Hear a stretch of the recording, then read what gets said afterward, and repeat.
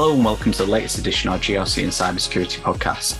In today's episode, we've got a very special guest, Sam Bisbee. Some of the things we're going to cover in today's episode are the dangers and some of the challenges with things like ChatGPT and other AI. It's been a pleasure speaking to him, and I hope you enjoyed today's episode. Hi, Sam. Can you first introduce yourself and tell listeners a little bit about the company you work for? So I'm Sam Bisbee. I work at F5. We are historically known for our load balancing, but we have become a application services delivery vendor, so helping customers confidently deliver whatever value they ship to their customers, whether that's from the perspective of availability or securing the app traffic coming in and out of their environments. So before we get a little bit further, one of the things we always like to ask is, what do you get up to outside of work? So have you got any interests, hobbies that you're up to, that you're into? Well, work keeps me pretty busy, and I have an infant at home. So between those two things, I don't really have time for hobbies these days, but I'll get work-life balance back again one day. Okay, cool. So let's talk a little bit about what your current role is and tell listeners about your current role, but also how did you get into security? Did you go traditional route? Did you study at university? It'd be great to know a little bit more. My current role, I'm in the office of the CTO, focusing on security and kind of our modern applications. And so that's crossing between, working with customers and kind of representing F5 externally out to the security community and industry. That includes helping secure the environment internally and working with those phenomenal teams. And then R&D, looking into the future and seeing what capabilities do we need to start developing now for customers.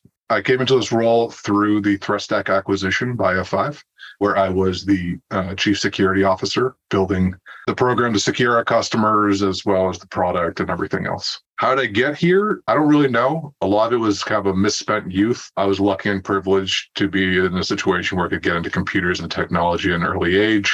Came up professionally through venture-backed tech and the open source community and working on distributed systems. Kind of everywhere I worked, I was always responsible for security or compliance on some level. But no university, no certificates. I have a high school diploma that I'm very proud of. And here we are. Yeah, I mean, it's interesting you say no certificates. So it's all been self-learned experience through, all the different jobs and things that you've learned over time.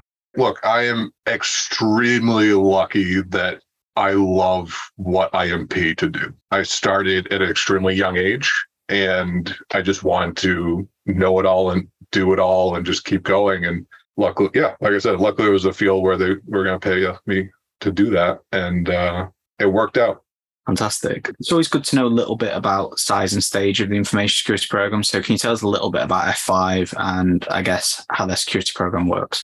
F5 is a multinational, multi-product public company. Like I said, people traditionally know F5 for its historical hardware load balancing, the big IP appliance. But it has gone on to acquire NGINX. It's gone on to develop software as a service. So that is a big, complicated problem that the security team works on. When we were at ThreatStack building and scaling that startup, we were a cloud security vendor, and we provide both product and services to our customers. So our security team before the acquisition was between 35 to 40 people at its largest. And that was everything from, the internal platform, SRE type of security to IT, GRC. And for a while, we built and scaled out the security services that we could use internally, but then also leverage for our customers. So we kind of own the human security experience for the customer. One of the things I was interested to know, where do you report in the organization? So who do you report to, and do you have a team of direct reports that report to you? Yeah, so at the time for that program that I described, I was reporting to the CEO as the chief security officer, and I had about 3 to 5 direct reports and then the rest of the team. Since I've moved into the office of CTO at F5, it's interesting. I don't have any direct reports, and I report to the CTO and VP for kind of security and applications, a bunch of other components. So it's been a big, weird gear shift for me career-wise, going from that operational life where I could point to any day on a calendar and tell you what I was probably doing on that day, reactive work aside, to now thinking and working on, 2 to 5 year look ahead. And it's refreshing to shift gears like that. Yeah, I can imagine. I guess you get to do a bit more of the long-term thinking rather than just the day-to-day managing from day to day to make sure you're keeping the lights on. I miss the organizational development and working with people side. I think people who have managed people before will know that it's not a disparaging comment to say that it's nice to take a break. It's refreshing in some ways. I can agree with some of that. So what is the area that you're spending most of your time at the moment? So what are the areas of cyber where you're really focusing on? Security is an interesting conversation at F5 because we have such a wide swath of different types of customers. You have those who are still fairly early in the digital transformation journey for their own businesses. And then you have extremely modern high-tech companies and kind of everything in between. And so security is an interesting conversation trying to translate that down into all of those different types of environments. Where I'm personally spending a lot of that time is looking at new ways of building proactive security models. So instead of constantly kind of firefighting and chasing, whether it be bad IP addresses or more vulnerabilities or, it's an important part of security programs that I appreciate that there are people who enjoy collecting all the bad things and enumerating all that. It's just something I have never enjoyed. And so I'm trying to make the inverse of that a little bit easier and more cost effective. So normally this is where we do a bit of a deep dive subject. But one of the things that you wanted to talk about was like the common definition of threat intelligence and IP address data. Do you want to explain to the listeners? I've probably murdered that, but it'd be great for you to kind of explain that topic and we can do a bit of a deep dive on it. Yeah, sure. So whether you're talking about application vulnerabilities, people are constantly talking about software building materials and S-bombs now, or you're chasing CVEs or IP addresses or whatever. There's an epic amount of time and money spent on that. And even if you take out the entire vendor ecosystem of that, just think about all of the people hours that are going into just enumerating all the things that you will never patch, or that you will never block, or that you will never see happen in the environment. It's kind of depressing. This is not easy in all technical environments, but I've long held the belief that it is a more fulfilling and direct path to go understand how your environment behaves versus how you expect it to behave, and go start to put those machine policies in place to go and finish that. So, if you have a server that should only be talking to AWS, it should be trivial to go configure your network to only let traffic go to AWS. But any operations or IT team will tell you just how painful an experience it is to go actually define and maintain a firewall in that state. A lot of this comes back to the observability conversation around, do you actually understand what your environment does and how it's supposed to behave? And the engineering teams largely do. They have all the security policy locked up in their config management, whether it be Chef or their HashiCorp Terraform products or whatever it is. So how can we start to extract that knowledge from all of those operational assets and start to go build that into proactive security controls? Yeah, I think a lot of that comes back to contextualizing things, doesn't it? I think one of the things that people often, and then one of the things you said there before is like, you get lots and lots and lots of data and warnings, but like what actually matters is the difficult bit. And I think if you think about this, it's like, it's taking that data in and then going, how do I make sense of it in a sensible way? Because I think so many organizations struggle with the volume of data and go, I just don't really know where to start. So I think what you're saying is actually, let's look at what we do and flip that on its head rather than just say, let's take all the data in. Yeah, I think that's right. If you look at the CVE side, how many teams are having to go in and triage CVEs that are completely unrelated to their environment? It creates kind of an unfortunate relationship between the security or GRC side and then over into the teams that they're supporting. And what would happen if you instead went and invested some of that time into figuring out how you could automatically upgrade software in the environment? Or, I don't know, it's an activity versus results conversation in my mind, where it's not that going and scanning and listing bad things is a waste of time. I think it is a overinvestment. And that's especially concerning when you've got all these very small security teams, or your entire security team is actually just IT. Do you want them going and digging through miles and miles of PDFs and Excel files? Or do you want them going out and figuring out, okay, how could we start to automatically patch the server? And the server context is critical, because I'm not talking about auto patching, like implanted medical devices or jet engines or something. It's an interesting point, isn't it? Because you're flipping this on its head and going like, what do good security controls look like? How are they in place and how are we monitoring them? Rather than just going, let's just fix everything, which is like, actually, I guess that can flip us a little bit onto compliance then, because I guess compliance, maybe good security controls, but like, do you see things like basically developing continuous monitoring for what good security controls look like as being like a way of kind of saying, actually, that's maybe where we should be focusing on top of obviously patching the things that make sense? Short answer is yes.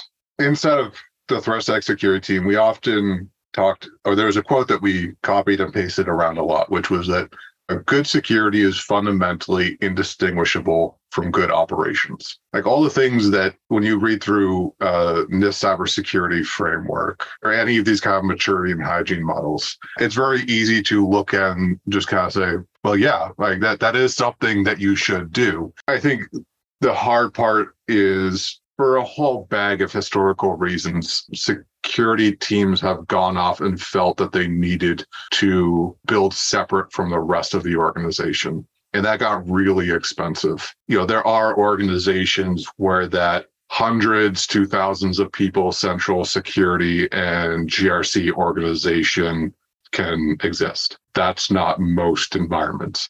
And so, for example, why do you need to go in and develop, unique scanning technologies or bring in scanning vendors if you have a list of all your software is just, in your config management solution? Or why do you need to go acquire a dedicated CMDB solution when you've got Chef and Puppet sitting right over there, or you've got AWS's APIs telling you, here's all your inventory. So security is not special, it's a specialty. And in so many of these environments, we should be going in and figuring out, okay, what exists in this environment and how can I leverage that to go adhere to this compliance framework or the security controls? And I feel like there's too much cargo culting in all of that, I guess is the short answer. I think people have always seen like, let's just buy more things, buy more things, buy more things. And you end up with like, I guess it comes back to lots of information, but I guess it's the so what. It's like, okay, so how is that improving, like you said, operations? How is that making me more secure? Because if you can't validate why that's happening, it's like, well, we probably shouldn't be investing in this technology or new thing. I think that ultimately is what it comes back to. And it's true on the GRC side too, right? And I feel like some of this is starting to shift, but I'm having a hard time coming up with an example from compliance because there's so many. But, regular firewall and access reviews, something like that. There is value in that activity because even if you have a bunch of automation sometimes doesn't work. And so you need to go in and be able to do a manual review occasionally. But if you've invested in some level of automation, I don't know the value of going and manually walking through every firewall rule versus saying, well, it's in a machine config file that's in Git that has automated checks on it. Here's our audit log. Like everybody's threat model is different. And so there are situations where you might not be able to rely on that on every deployed firewall, but like you can probably get pretty close. And so where can you go direct those people hours instead of going and crawling through all those lines every single month or quarter? This is where it's going, right? I mean, and we see it all the time as this, let's call it continuous security assurance or continuous control monitoring, whatever you want to call it. But it's these tools now either built yourself or that are doing it where you're going and retrieving the exact, like, again, what you said there. Can even be policy ones where it's going to a document repository, pulling the latest policy, making sure it's been updated and reviewed. So it can be all kinds of different things. But I think so many business stakeholders have spent so much, well, IT people have been asked, can I have a copy of this policy? Can you tell me that? And it's every single compliance requirement, other thing for every audit. And they're just like, I feel like I've been asked 15 times for the same thing. Yeah. They just spend their life like going, okay. And it's like, we've got to make this better. And it's, I think, first of all, personally aligning frameworks, creating meta frameworks or overarching security principles, which meet all of those. Because, I mean, I literally spoke about this the other day, but it's like, if you take a password control or a policy control, how many variants of it is there across every single one of the compliance requirements that you have to meet? How many audits you have to do a year? And then there's the poor person who's the owner of that policy who's asked 15 times throughout the year for the evidence. It's crazy, right? And taking that step back and then automating it, think of the amount of time you're saving just from that one person. you can end up saving a large proportion of your security team's time to focus on adding value rather than just making sure we're meeting these requirements. Yeah, absolutely. And especially when you start to think about, business to business type of vendor relationship where, as you start expanding out, in the US, if you start working with those in the payment and banking areas, is like, how many different variations of password policies, since you mentioned it, are you going to see?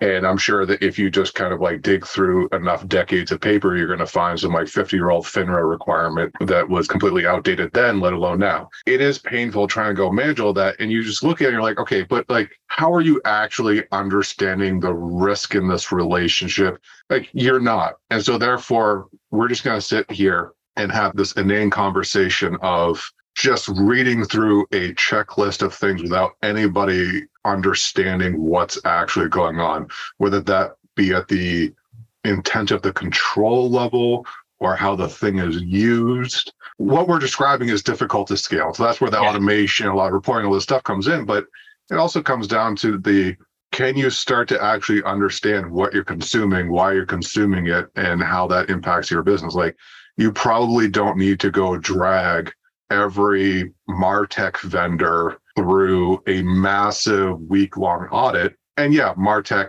is a generally terrible industry from a security and compliance point of view. So you might want to take a little bit of a look, but like understand what the thing is you're actually trying to assess or secure. It's so true, isn't it? I think like there's some of these requirements can become it's the intent of the control. I think the words that you said there is, it's like, what is the intent of this? Is there a reasonable mitigation that we think is in place? Because I think sometimes it's somebody not just being a pure auditor and saying, is this in place? Yes, no. Well, yes, no, that's not in place, but we're doing these 3 other things more than enough fill the intent of that control. And this comes down to good thought about good security objectives, good control objectives. What are they trying to do? And then allowing the business to make sensible decisions, or the security team to make sensible decisions on adequate controls to meet that risk. But compliance doesn't always work in that way, does it? And a lot of people want, well, it doesn't say that. And that's where you get unstuck. Yes. And now how the heck do we just go scale what we just described, right? Because this can be tricky at a large organization with fairly modern creative thinking and on security and compliance. But how does a 5-person IT or DevOps team that also has to go do SOC 2 and PCI and all these other things is one of the places where I get encouraged by all the service providers in cloud and SaaS. Like, there's this interesting thing where the really large companies who can afford the large security and compliance practices are so slow and concerned to adopt a lot of these solutions. But for the other 95% of companies out there, they probably should go adopt them, because any risk that they're taking into their environment that they don't know about is probably better than all the really fundamental risks that they can't operationalize and take care of themselves.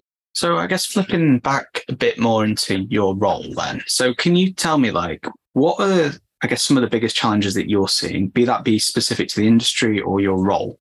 I would say biggest issue right now is just how much noise continues to be created in the security community versus the things the security practitioners are actually trying to go and invest in. The number of conversations I've had about generative AI and ChatGPT in the last couple of months is an example.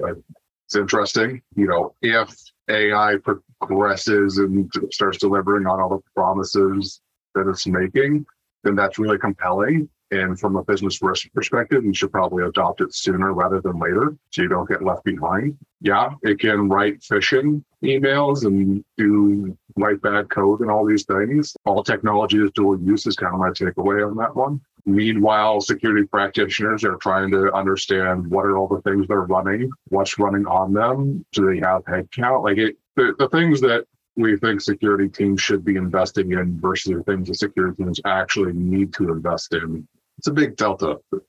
We spoke about this, but like the ChatGPT things, like there's so many things that people like businesses like just like probably like some people are just saying you can't use it for business. And it's like, okay, but the reality is it's just going to be used. You kind of have to get on board with this and understand the risks of it a bit. Because I think saying now, I think the analogy that some people use like was the cloud one, where it's like, yeah, we're not going to do that. 10 years later, well, everyone's done it. So I think this might be very similar where it's just going to get embedded everywhere. And I think it's just like making sure that you think about how it's going to be used and that it's been used in the correct way early. I think it is a very apt parallel. I think the only difference is that AI is going to be a larger gap to cross and is going to move faster. So, AWS launched SQS in 2004, EC2 and S3 in 2006.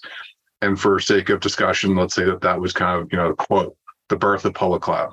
That means if you are still pulling off your lift and shift cloud migration, you've effectively accepted 20 years of opportunity cost. And it's going to take you more than 20 years to catch up if your competitor adopted earlier on, right? This AI stuff, it has already exists in some form. If it continues delivering and maturing, it's only going to deliver more and more quickly. You're not going to have that time to catch up. And the other similarity is, security, IT, legal, compliance, just a no, God, no, please no, all the way along this curve. And meanwhile, some app developer or, head of engineering or whatever said, well, you need me to hit this date and I can ship on that date, but I need to just go swipe a credit card and do this cloud thing. So I'm just going to go do that with or without the blessing. They were rewarded for it because they did it faster, it was better, cost was lower. That's happening with ChatGPT, right? How many legal and compliance and security teams are emailing out to their employee base saying, don't use this, you're not allowed to use this. Well, whether or not an app developer is using ChatGPT to generate production code that's a bit of a different conversation. But you think your sales team or marketing team or somebody else isn't going in and having ChatGPT generate emails for them? Confidential proprietary information from your company is already in open AI systems. That is probably a reasonable statement to make. So it's not should this happen or can you block it? It's how are you going to actually go deal with it because it's already happened. Yeah, I think there's no rowing back from this now, is it? It's like people have done it, especially like you say for marketing. I mean, the amount of people that will have used it for marketing messaging, probably internal things that they probably shouldn't have been put through it. I mean, you probably just have to educate people what it is and understand the risks and what they should and shouldn't put on it. But saying you can't do it now is probably like you say, that's gone. We said you couldn't do public cloud. Well, it happened. And there's benefits. We said you couldn't bring your own devices into networks and use them for personal work. Well, it was already happening. Then mobile phones happened. Then we're there. One of my favorite ones that always was scary word straight is don't talk to family and friends about things that are happening at work. Well, that's unrealistic, right? So in all these cases, it's these things happen. Don't click on links in emails. All right. Well, then what's the point of email, right? And so we have failed this litmus test so many times. We've been so ridiculous. And for that reason, security should not have been taken seriously for so many years. We're just saying ridiculous things that, would have taken the business under. So this feels like an opportunity, whether you talk about it in terms of more discrete, easier to understand, quote unquote, machine learning, or the more extreme edge stuff like generative AI and wherever this stuff is going. But it feels like this is going to be the next train that we can get ahead of. It's go in and help people figure out how to do this safely. How can you do this without creating undue risk? Because otherwise you're just going to get left behind and no one's going to invite you along. And, then the smoking creator is going to be more likely and impactful. Yeah, I think that's the main thing, isn't it? It's working with the business, going along with them and saying, look, just being a blocker now, I think we've all, from the points you made there, is that just doesn't work. People are going to do this stuff anyway. So first of all, let's have an honest conversation where they're using it so we know, and then advise them about some places they probably, like you said, yeah, you definitely don't want to be using it to write code that you put on your production like that. That's not a clever idea. But it's probably just educating them of look, we can use it here, you can use it here, but you need to be sensible. And to be clear, from the code and production example, that's as much because a lot of the code it writes is terrible, right? The stuff is really good at getting on written word, it can get you 80% of there. Code, much lower. But it's also the legal, like intellectual property risk that you're now starting to enter. Like there's just, regardless of your opinion, there's no decisions. It's going to be an interesting ride that we go on, but it's what keeps it interesting. Yeah, I think it's definitely going to be something we're going to be talking about a lot more, and we'll hear.